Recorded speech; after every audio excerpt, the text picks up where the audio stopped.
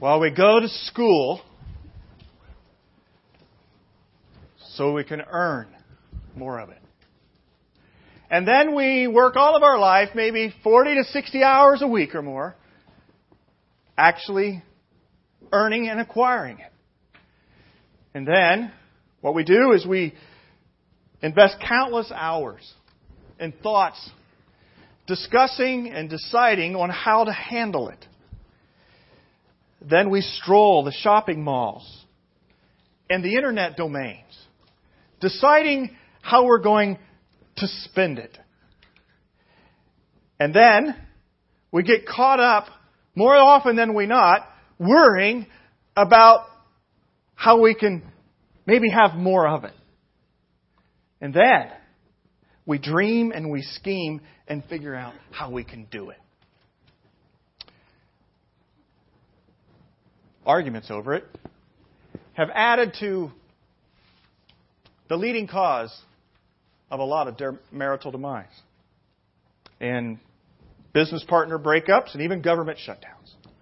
And the loss of it, well, sadly, it's led to many suicides. You see, the obsession with it has led to many of society's crimes, and the absence of it has led to many of society's nightmares. Some call it the root of all evil, and some call it a means to great good. But one thing we can probably all agree on here this morning is that we cannot afford to ignore the pressing realities and the great importance of money. And the Bible doesn't either. In fact, the Bible takes on this subject of money head on, eyes up, no hold barred. In fact, the Bible claims to be one of the leading guides, if not the foremost guide on money management that there is. There's some 2,000 passages in the Scriptures, in this book right here, that address the use of money. And Jesus, when He spoke, 2/3 of the parables, those are the stories that Jesus used to talk about life and wisdom. 2/3 of them gave some reference to money. In fact, if Jesus was to walk in here today, guess what? There's a 66% chance that He'd talk about money. But I know that the subject matter is a tricky one for a pastor in a church. Because the subject matter of money is often thought of, well, they always sort of go there eventually. You just hang around them long enough and they will. Carrie's been here a year. It figures. 2/3 of the time, I should have been speaking on it a lot more. In fact, it was back in the spring that I thought, we need to address this subject matter not because, money and that's what churches need. Because this subject matter of money gets to the heart of our discipleship if we want to be a follower of Christ. And if you're not a follower of Christ and you're sort of on the outside looking in and just sort of showed up at church this morning, then I tell you what, why you should listen to what the Bible says about money is because if you want to follow God, He's going to be addressing this subject. And I'd want to end on knowing what it's about from His perspective. And so, over these weeks this month, we're going to step in to a discussion about money. And I trust that you'll just come with an open heart and a sincere life before God to have Him speak into your life. And you can decide at the end of these weeks whether the wisdom of God that comes from this book is compelling enough for you to follow or not. You see, it's not my word. It's the Scripture's word. And it's God's word on a subject that is front and center in so many, if not all, of our lives every day. I am mindful this morning that many of our wrists are rubbed raw with the chain of indebtedness. In fact, we ourselves are weary we're tired and frustrated with trying to figure out how to make ends meet. And we probably come to a place to think that maybe some of us in here that we'll never get ahead financially. But we would give whatever we could if we could be freed up from the pressure and the weight of the financial matter and the money issues in our life. I believe that's true for all of us. I know it's true for my wife and I. It's a common journey to all people. And so I'm very grateful that the Scripture gives reference and it looks at it. You need to know this. God wants you to be freed up as well. And sometimes we hear, I think, incorrect teaching from Scripture concerning God's perspective on how He wants us to be freed up from it. But I trust as we walk through these weeks that you'll begin to truly wrestle with what the Spirit of God is saying to you from the Word.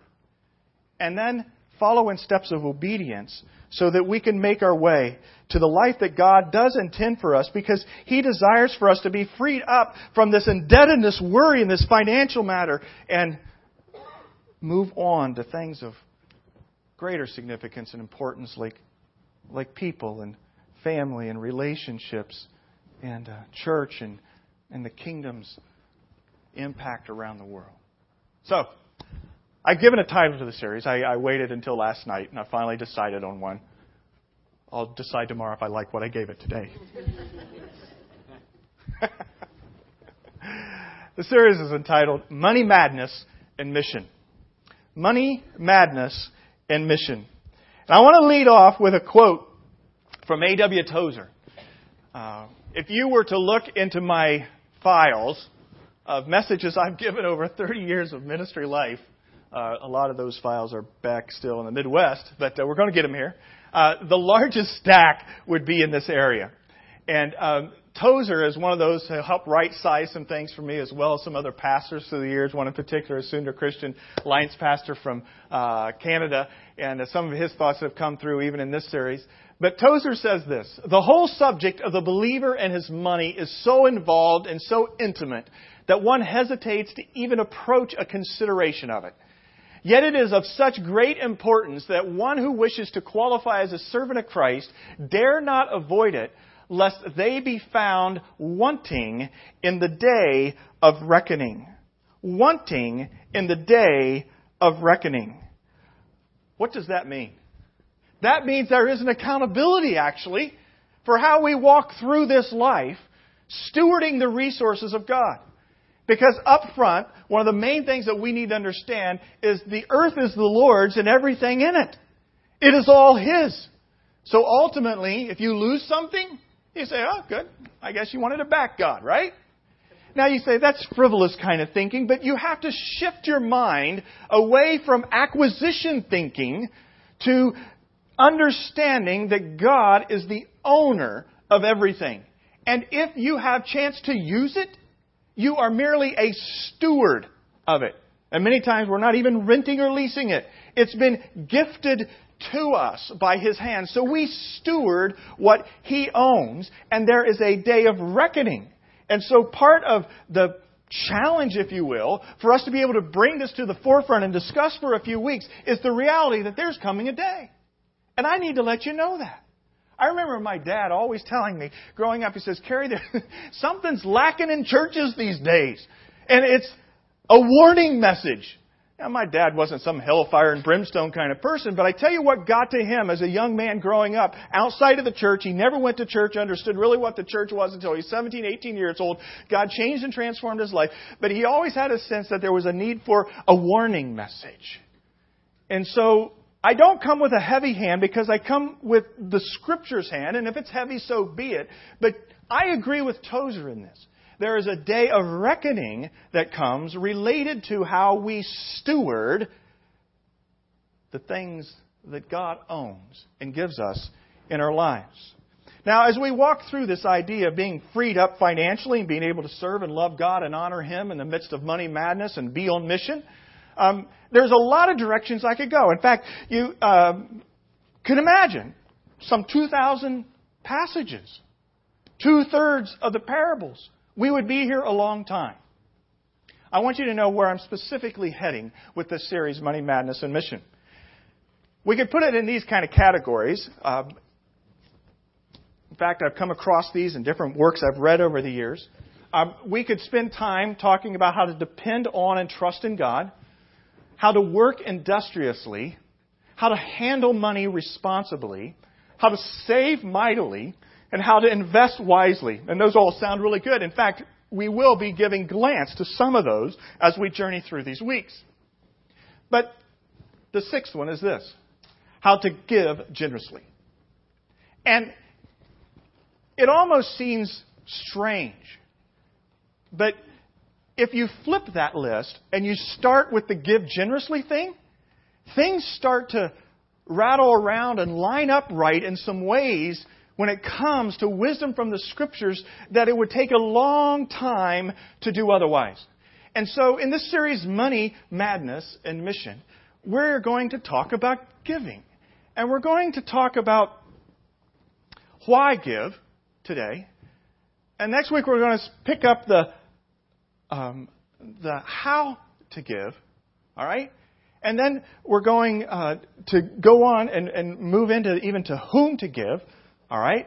There's going to be these subject matters that we take on, but it's going to be directly related to give generously. And you're thinking, well, you're doing a talk on money, madness, and management and all this. Yeah, I am, but I only have a few weeks and a few moments, and it's already warm enough today in here for us to say, yeah, let's get on with it. All right?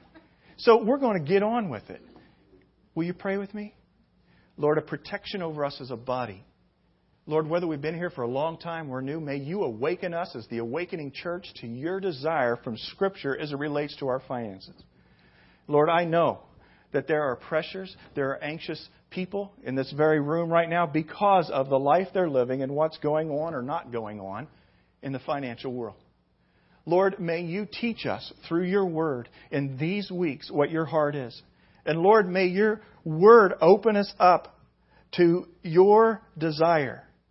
May we not listen to the clamorings of the world or even the fears of our own soul or even to the voice of a pastor necessarily. Lord, may we listen to your word, to our hearts, to our family, to our particular need as we have it in our own life.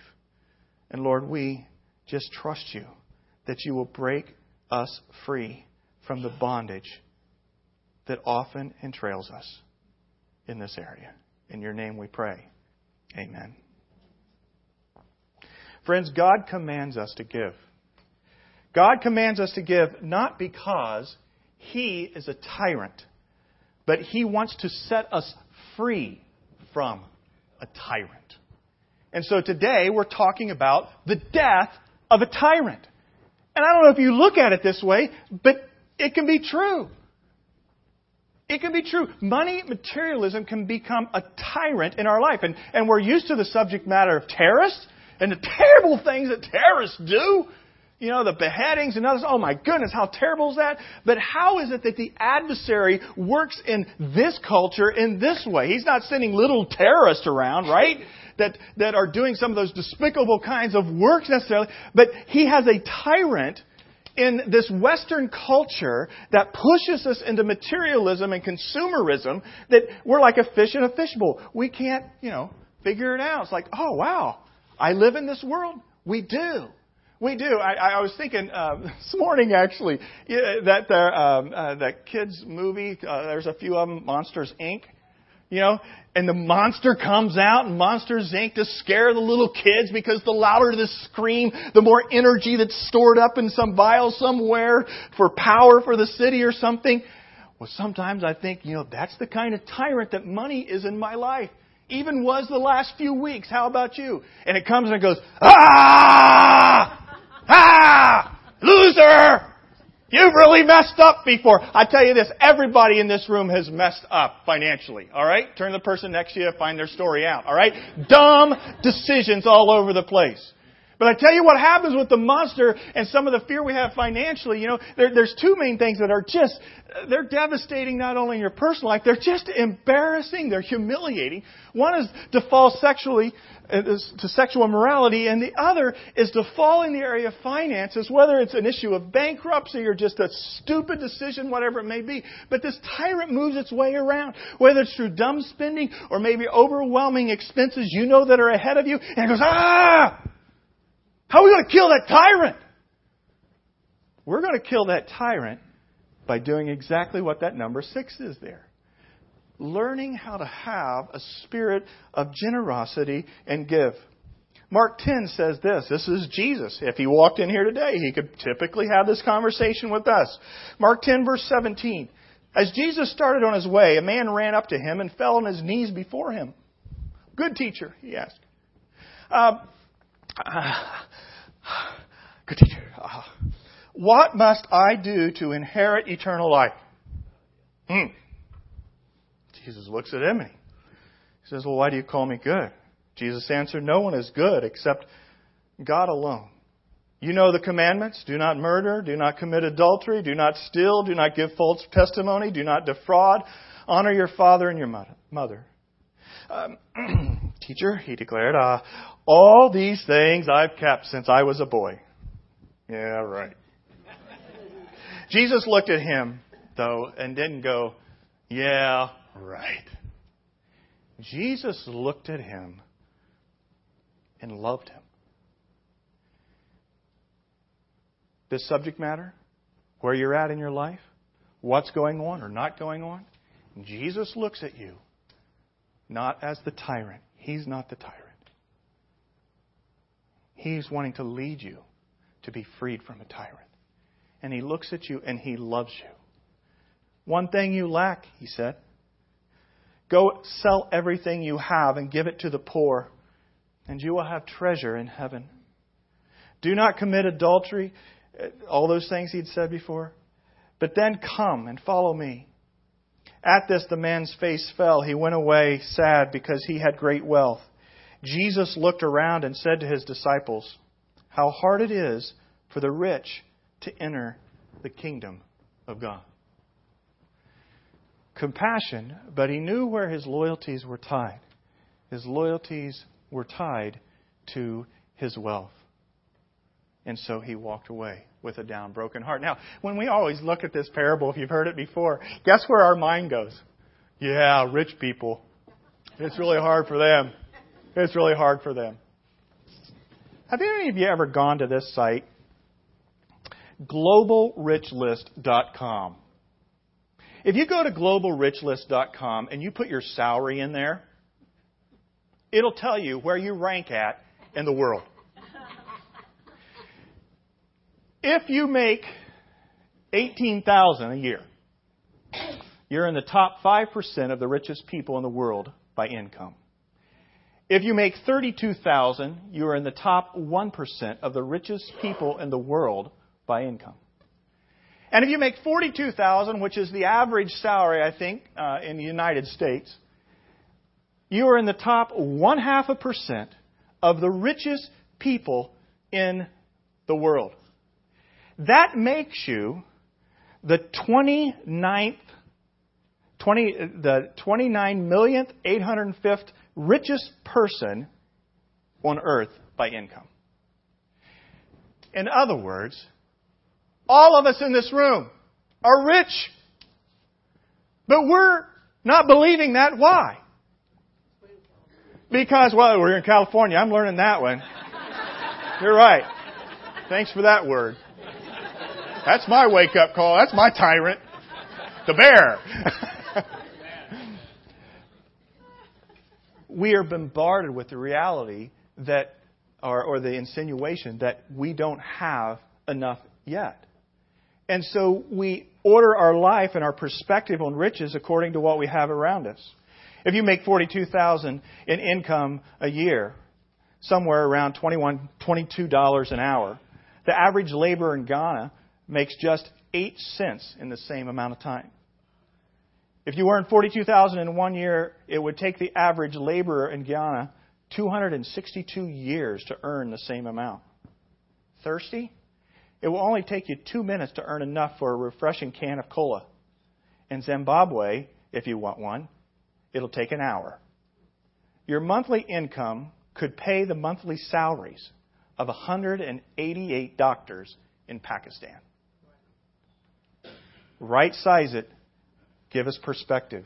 Here's another quote from A.W. Tozer. I like it. There is within the human heart a tough, fibrous root of fallen life whose nature is to possess, always to possess. It covets things with a deep and pierced passion. The pronouns me and my look innocent enough in print, but their constant and universal use is significant. They express the real nature of the old Adamic nature better than 1,000 volumes of theology could do. They are verbal symptoms of our deep disease. The roots of our hearts have grown down into things, and we dare not pull up one rootlet lest we die. Things have become necessary to us, a development never originally intended. God's gifts now take the place of God, and the whole course of nature is upset by the monstrous substitution. And he refers to this as the tyranny of things in his classic book, The Pursuit of God.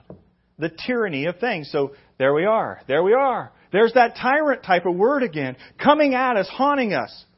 But is it there more intensely than it should be because we have given place to it by pursuing things?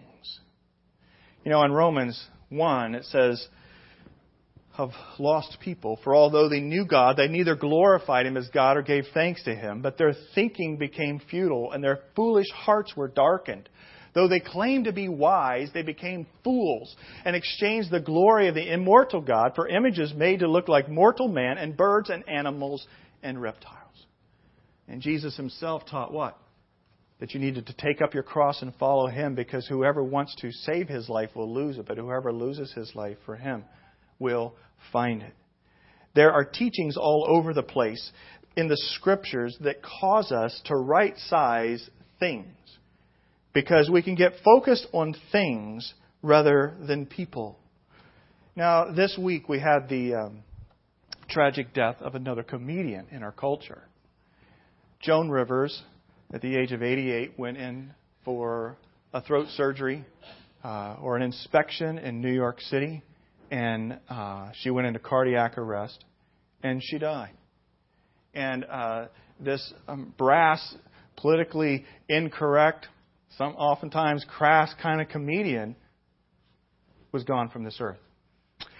In fact, she joked, seemingly, from what I understand, even the night before when she did some stand-up comedy routine, that she could die at any time. And then she ended up doing that. Died. And very sad, very heartbreaking. You see her daughter and grandchild and those kinds of things, and the unexpectedness of that. And many of us are familiar with what that unexpected death of a loved one is like. But whenever that happens in our culture, I don't know, maybe I'm weird, maybe not, I don't know. But I immediately think, wow, 1 second on the other side of eternity would redefine everything about this life. Wouldn't it? It would redefine the aspect of, I didn't bring it with me. It's God's. It would also define the reality that God exists and that He is looking into our lives to be able to use our lives. But we spend so much of our focus and our time trying to acquire and attain the next level. In fact, I found it true in my life, even moving here we did, where, you spend all these years sort of acquiring Christmas gifts, helping with the kids, this and that, and then you have to pack up. And then you say to yourself, why do we have all this stuff? We don't need all this stuff. That's why we're able to live here very happily, and I still have 1/3 of my house still packed away back in Indiana. I'd like to have my office stuff here, and I'd like to have my lazy boy, but other than that,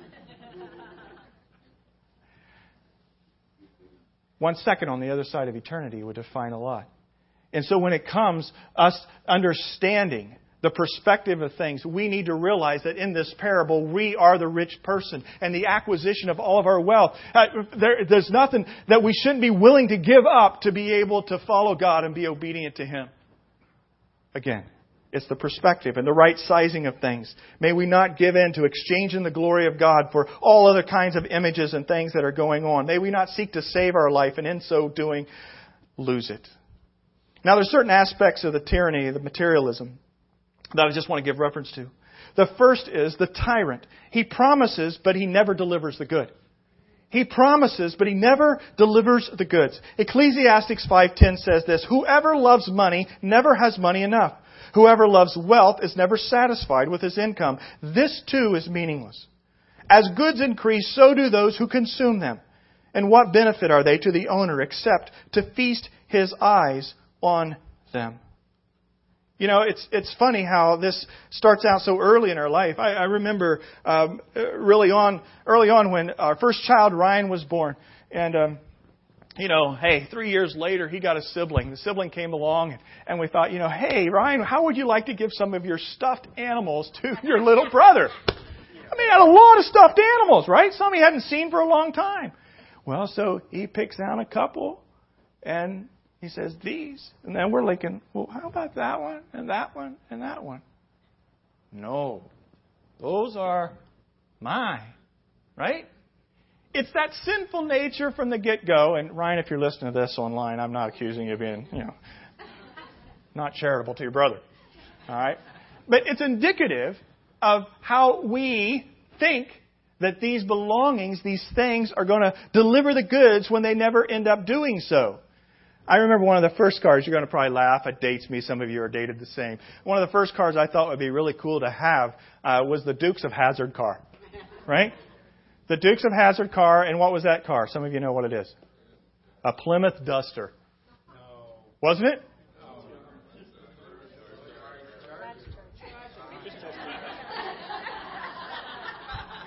See, you got the same problem I have.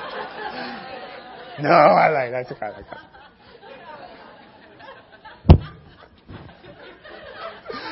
That was fun.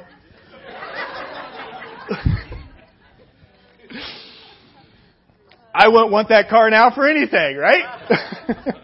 Maybe you would. Maybe take it back. But our eyes are always peeled to the next shinier, the better thing, right? But then we get it and it never delivers the goods. There's a story of a large manufacturing company in South America, and they moved there and they set up shop and they started making all kinds of widgets and things, and they had their workers come, and after a couple of weeks or whatever, they gave them their first paycheck. And the workers never came back. Because that paycheck was enough for them to live on for the whole year. So you know what they did? They gave all of them a catalog for the things that they produce. And then everybody thought, oh, I want that. I need that. And so that's how they retained their workers. Isn't that like nuts? There is a study that was done in 1860. The number of essential things that we felt we needed for life in 1860, guess how many there were? 16. Today, over 100. A smartphone. I have to have a smartphone.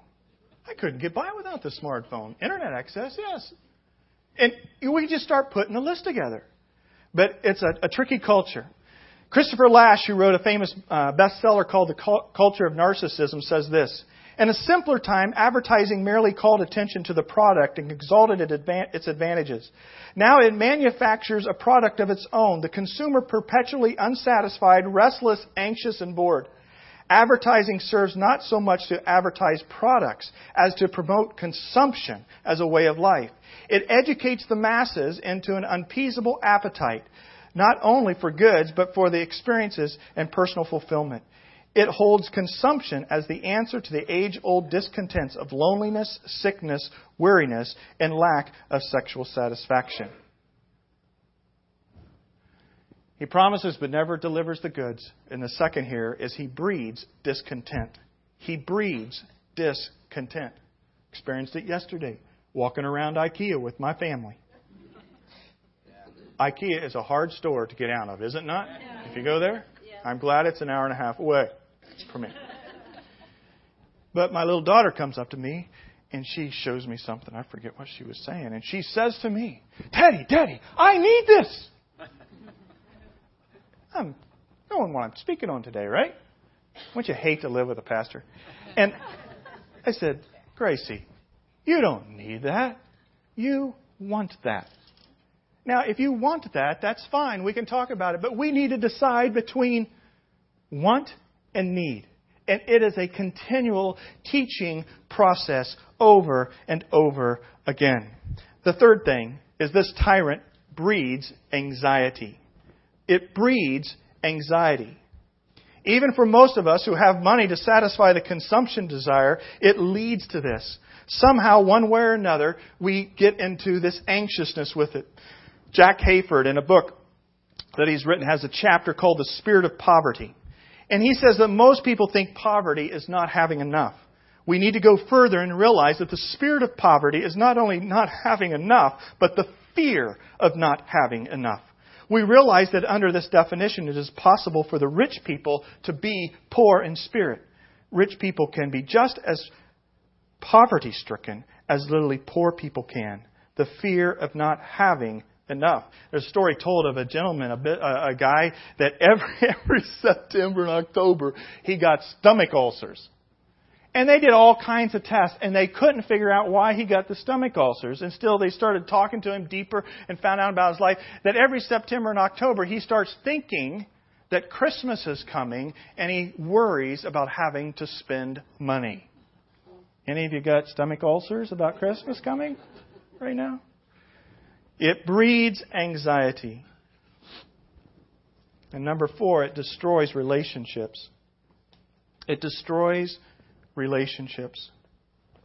You know, Josh and Greg are in here somewhere, and Janice and stuff. The whole funeral world that they do ministry in, and they take care of families as they're grieving. I remember I haven't specifically talked with Greg and Josh about this as much as I have some other funeral directors in my past history, but they'll talk about how challenging the funeral services are because of all the fighting that's going on within the family. And where's a lot of the fighting coming from? Money.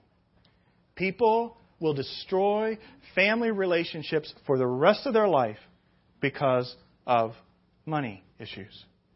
I don't know about you, but you put those 4 together. He promises but never delivers the good. He breeds discontent. He breeds anxiety, and he destroys relationships. I don't know what you would call that, but I would call that a tyrant.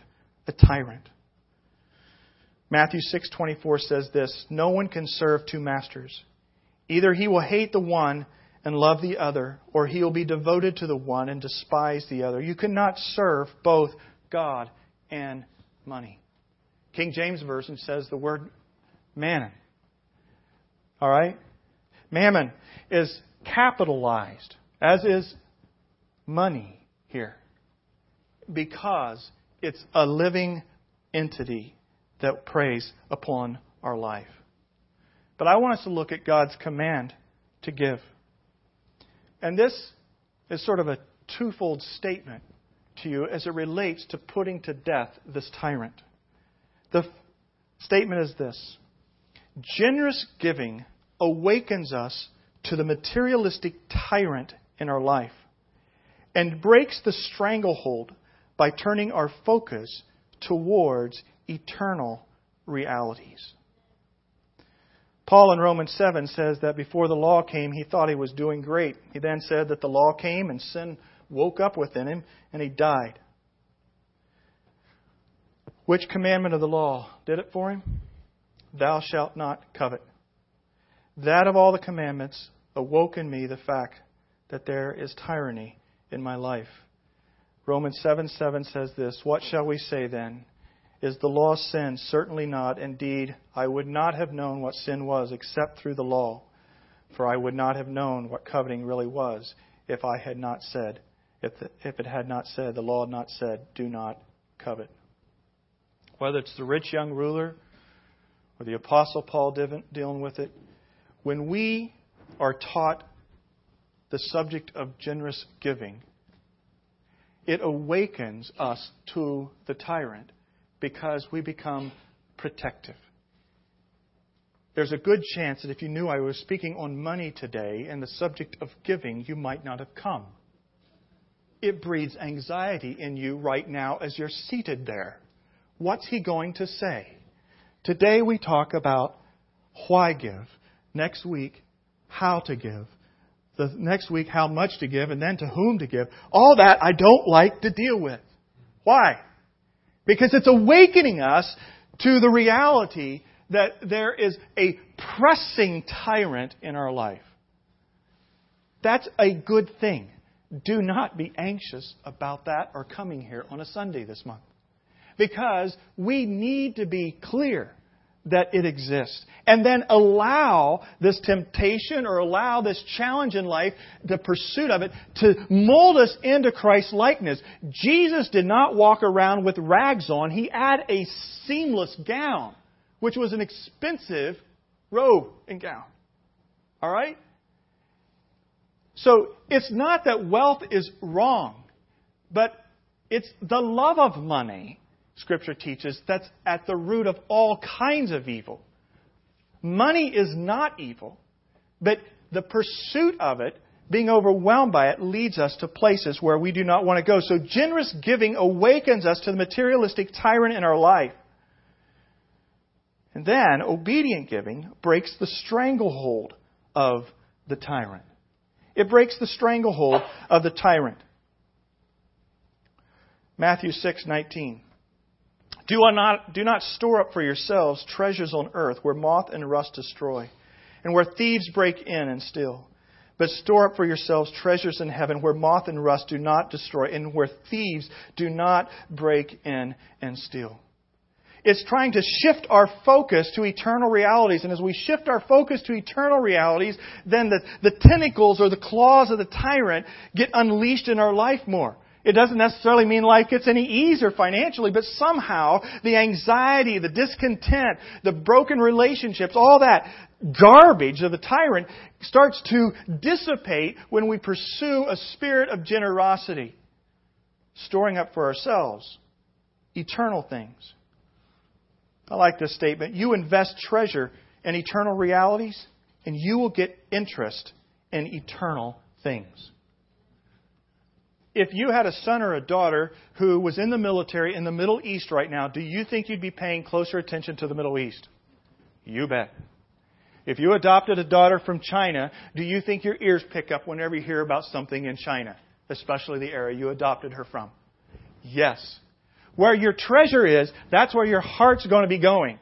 And so you want to shift the focus away from the materialistic culture in which we live, redefine it, get perspective, begin to look on eternal realities, and as you shift that focus and put your treasure, your heart, in eternal things and the things of God, it frees you up from the tentacles of this tyrant. So I'm going to list 3 benefits of investing in eternal realities. I'm going to pull them quickly as we close here from 2 Corinthians 9, verse 8. And God is able to make all grace abound to you, so that in all things, at all times, having all that you need, you will abound in every good work. As it is written, He has scattered abroad His gifts to the poor. His righteousness endures forever. Now He who supplies the seed to the sower and the bread for food will also supply and increase your store of seed, and will encourage the harvest of your righteousness.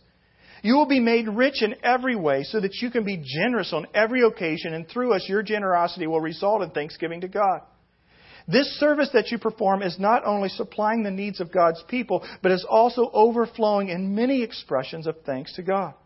Because of the service by which you have proved yourselves, men will praise God for the obedience that accompanies your confession of the gospel of Christ, and for your generosity in sharing with them and with everyone else. And in their prayers for you, their hearts will go out to you because of the surpassing grace God has given you. Thanks be to God for His incredible, indescribable gift. Now, I underlined a few words here. Obedience, confession, generosity, and grace. Here's the reality. If you confess Christ as your Savior, your leader in life, that confession requires obedience. So obedience follows on the heels of the confession. And what is that obedience? That obedience is a spirit of generosity. And how do you have that spirit of generosity available to you in your life? Because of the pure grace of God. Freely you have received, freely give. one thing to the next to the next. So these are three things I list here. If we invest in eternal realities, we will have material sufficiency. It says that up in verse 8. We will have enough for what we need as we give to God. Secondly, we will have spiritual abundance.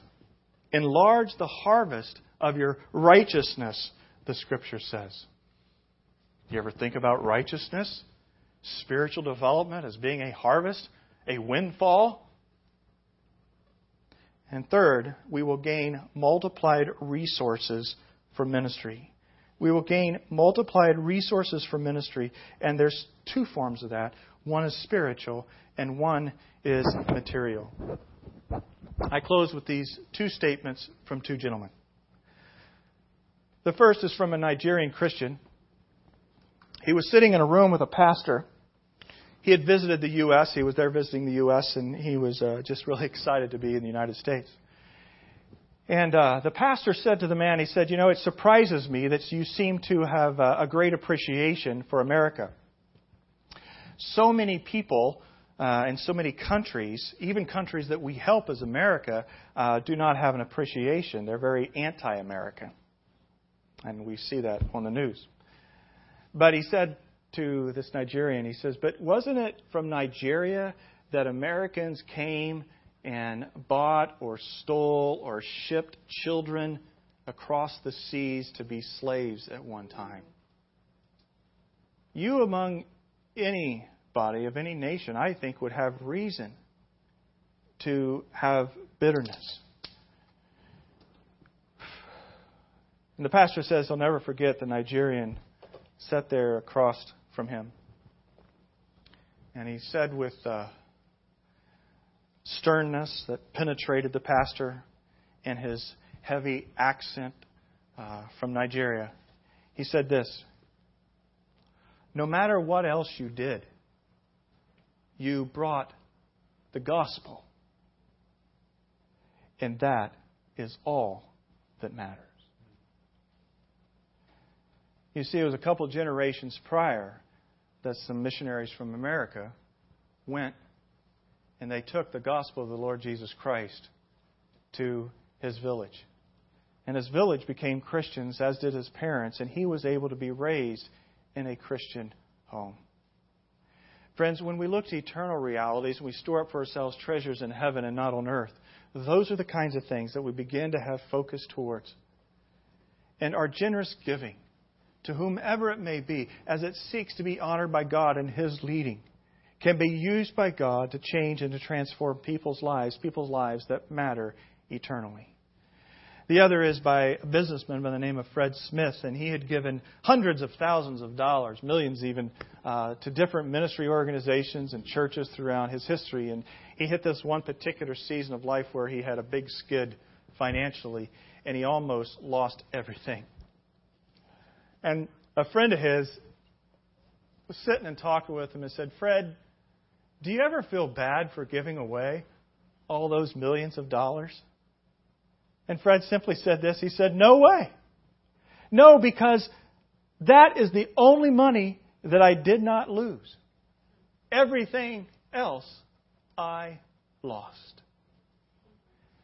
Now you tell me, those two people, is there perspective there for us to glean that would say to us this morning that there is value in right-sizing the world in which we live and acknowledge that generous giving awakens us to the materialistic tyrant in our life and breaks the stranglehold by turning our focus towards eternal realities. Why give? Yes, because God owns everything. We want to give God the glory. But as it relates to us on a personal level, friends, we are unwise to ignore the scriptural teaching to give generously. Will you pray with me? Father, this morning, your heart bleeds for the nations. This morning, Lord, you desire to liberate those who are bound. Some are bound deep in sin, far from you. Lord, some I can even acknowledge in my own personal life some of the bondage that comes from the anxiety of finance. And Lord, for us in this room, I know that is true as well. Jesus, may you teach us faithfully from your word. May you look at us and love us like you did that rich young man. And Lord, may we be obedient to the confession of the gospel that we carry. And may we give generously because of the grace that you give us to be obedient. Lord, whether it's giving to a person in need, whether it's giving to support our family in some dimensions you're calling us to step into, Lord, whether it's giving to your kingdom's work, whether locally at a church or through missions work, whatever it may be, God, may you allow us to be people who are identified and marked as individuals who give generously. And Satan and all of your host, you have no rights to create bondage upon us as individuals, as families, and as a body of people. For our lives are not our own. They've been bought with a price, and we will set our minds and our hearts on eternal things, not the temporal. In your name we pray. Amen. Thank you. As we journey into this, the worship team is going to come. We're going to sing a song about our purpose and our call. Money, madness, and mission. May we stay on mission and serve the purposes of God. The ushers are going to come to receive our connection cards as well as the offerings that you would feel led of the Lord to give to, not because we spoke on it today, but because of the promptings of Jesus in your spirit. May you be blessed.